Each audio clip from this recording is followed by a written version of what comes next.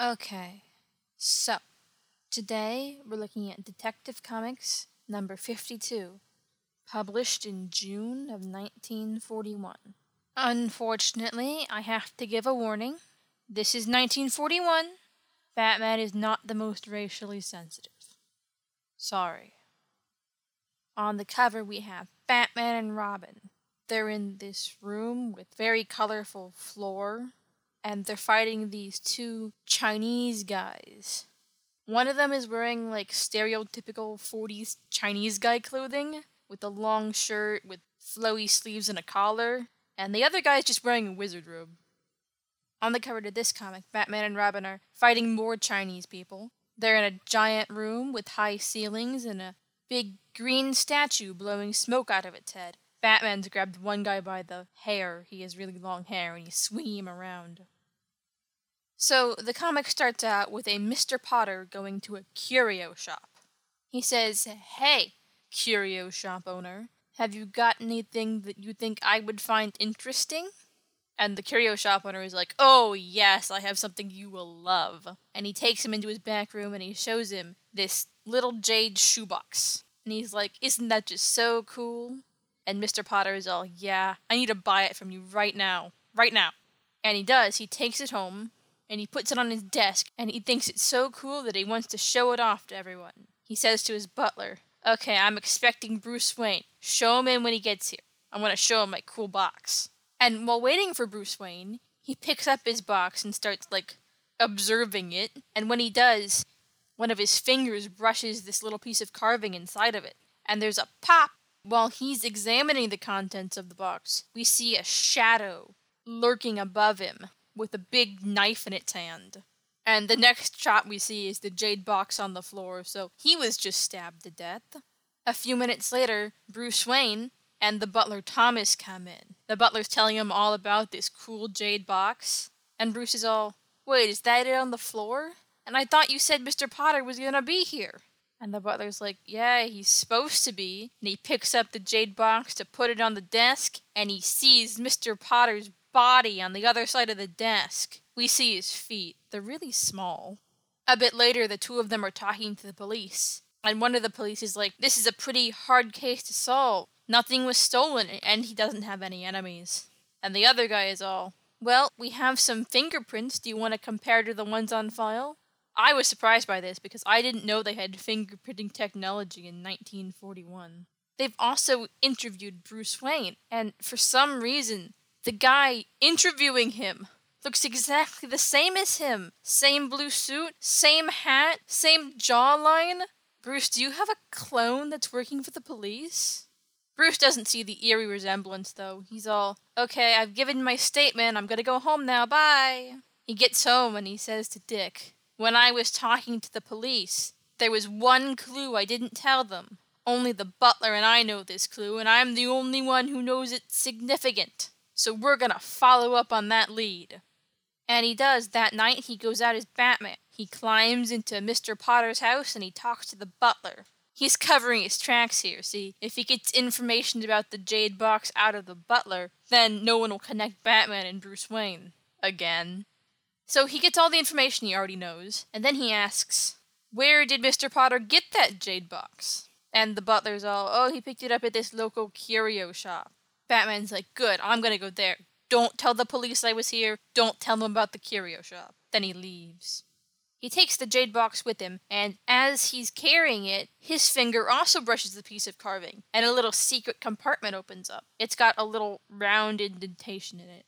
And he's all, "A false bottom, so the killer really did steal something." But he's already on a good track, so he heads to the curio shop. Meanwhile, in another place, we see the back of this giant throne. It's got a guy on it, and he's scolding another guy in 1940s Chinese clothing about how even though he got the object in the box, he left the box, and that might lead the police to these guys. There's also a big statue of somebody who I think is Genghis Khan in the background. The scolded guy in the green clothing immediately takes off, and he goes straight to Mr. Potter's house where he finds the butler, and he grabs him by the collar and holds a knife over his head. And he's like, "Where's the jade box?" And the butler's like, "I gave it to Batman." And the green-clothed guy is all, "Alright, let's go find Batman." Unclear on whether he killed the butler or not. They don't mention it later, though, so he probably did. Meanwhile, Batman is at the curio shop, and he's talking to the guy. And the guy who sold the jade box is all, yeah, some Asian guy came by and sold it to me, but a couple hours later he came back and wanted it back, but I had already sold it by then. Batman's like, fine, I guess this is all the information I'm getting here, and he leaves. But when he gets out, he sees a shadow crouching over him with a knife. Batman's so observant. But Batman pretends he isn't observant and starts whistling a tune as he walks along. We see the guy in green crouched above him on the window tress. And just when he thinks Batman is unsuspecting, Batman grabs onto the top of the tress and backflips himself into kicking the green-suited guy in the face. The knife flies out of his hand, and Batman's able to get away. More people come up and throw more knives at him, but he punches them in the face. He fights him for a bit, but then the police come, and he goes, "Enter the law," and climbs up a telephone pole. The police don't see him from his telephone pole perch. He's able to get away. Unfortunately, this means he also lost the trail. And over the next couple days, some trouble starts going down in Gotham Chinatown. We see one example. 3 guys walk into a laundry shop, and they say to the man, "You gotta pay us protection money, because we're gangsters and we need it."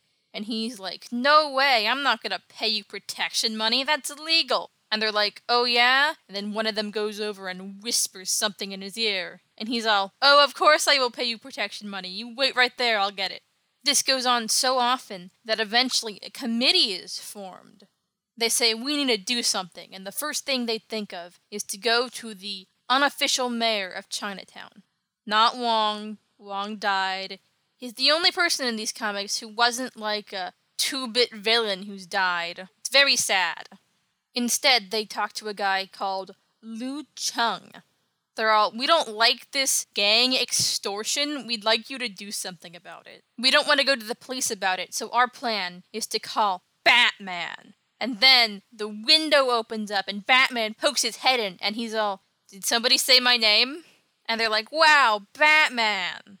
And Batman's all, "I came here tonight by coincidence to see the unofficial mayor about this protection racket thing." And the committee is all, "Wow, we want to tell you that story. Listen right now." So the committee's main representative comes forward and he's all, "This is a story about Genghis Khan.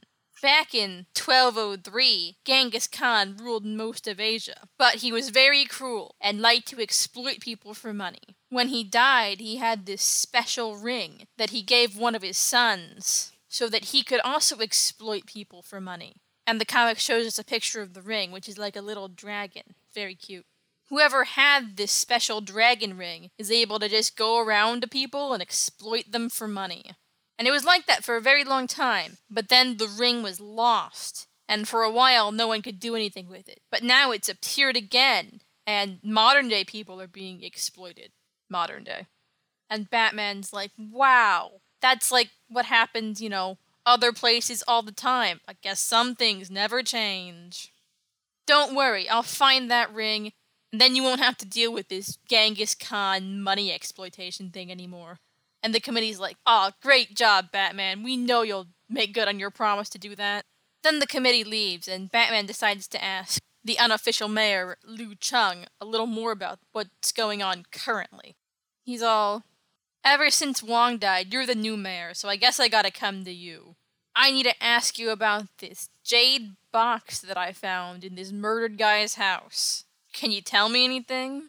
And Mr. Chung, the unofficial mayor of Chinatown, is like, "Sure, yeah." And then he takes out his long, creepy-fingered hand. His fingers are really, really long. And on the pinky, the middle joint, we see the little dragon ring. And he was all, "The ring was in the box." And then the floor opens up under Batman, and he plunges into the cellar. Liu Chung stands above him and laughs and laughs. Batman's okay, he's only a little dazed, but when he gets up, there's a dog stalking him. He's all, "A wild dog," and then it jumps at him. It's not a very nice scene. I don't want to have to say Batman beats up a dog, but Batman beats up a dog in this comic. He doesn't kill it, though, and once it is no longer attacking him, he's able to use some acid to burn his way out of the cell. But Liu Chung is not as inattentive as some of Batman's other villains, and when he starts to escape, Liu Cheng looks down the hole and is like, Batman's escaping! Ring the gong! Ring the gong! And some guy rings a gong, and Batman has to run away real fast. He bursts into the first room he sees, and coincidentally it has two guys in it. One of them is holding a big whip, and the other one is chained to a wall. The guy with the whip cracks it over Batman, but Batman just grabs it, and then he grabs this guy's super long hair and chokes him with it. After that guy is incapacitated, Batman goes over to the guy chained to the wall. This guy's wearing glasses. I find it funny that this guy has been chained to a wall and presumably tortured, and his glasses stayed on his face. Batman starts to free the guy, but then he looks around and Liu Cheng is behind him. He holds up a gun. He's all, Batman, you're so cool. You're strong and quick and agile. But you know what? If I shoot you, you'll still die. He holds up the gun to shoot Batman. And in the background, we see this monster. It kind of looks like a creature from Where the Wild Things Are. None of the men have noticed it yet, but they notice it when it starts speaking. It says, I have come for you, O wicked men, and they all scream and turn around, which gives Batman the opportunity to charge them and beat them up. During the ensuing fight, Robin takes off his monster costume and hits people on the head with it. It was just Robin the entire time. Batman's all, good job, Robin, I knew it was you and not some monster. At the end of the fight, Liu Cheng runs away, tries to escape, but Batman catches him with the whip and pulls him back. He ties all the men up, and then he talks to the old man to give some exposition. The old man is all, I'm Wong's father, and I always knew that he was the descendant of Kahn, but he was too honorable to wear the Kahn ring. But then this new guy took over, and he wasn't honorable at all. He totally used the Kahn ring. I tried to take it away from him, and I hid it in this jade box, which was then stolen from me and sold to the curio shop. But Liu Cheng somehow figured out that the ring was in the box and he got it back. After he got it back, I told him that I'd left a clue in the box to lead the police back to him. But I didn't, I just figured if he went back to the scene of the crime, he'd be caught easier. Good job catching him, Batman. Batman's like, yeah, I did do a good job, and now I'm gonna take the Genghis Khan ring home with me and destroy it. I mean, honestly, decent chance Bruce Wayne is a descendant of Genghis Khan. So maybe he deserves it anyway. In the end, it all worked out, except for Chinatown's gonna have to elect a new unofficial mayor. Hopefully he'll be better than Liu Cheng, but I don't think he could surpass Wong. The end.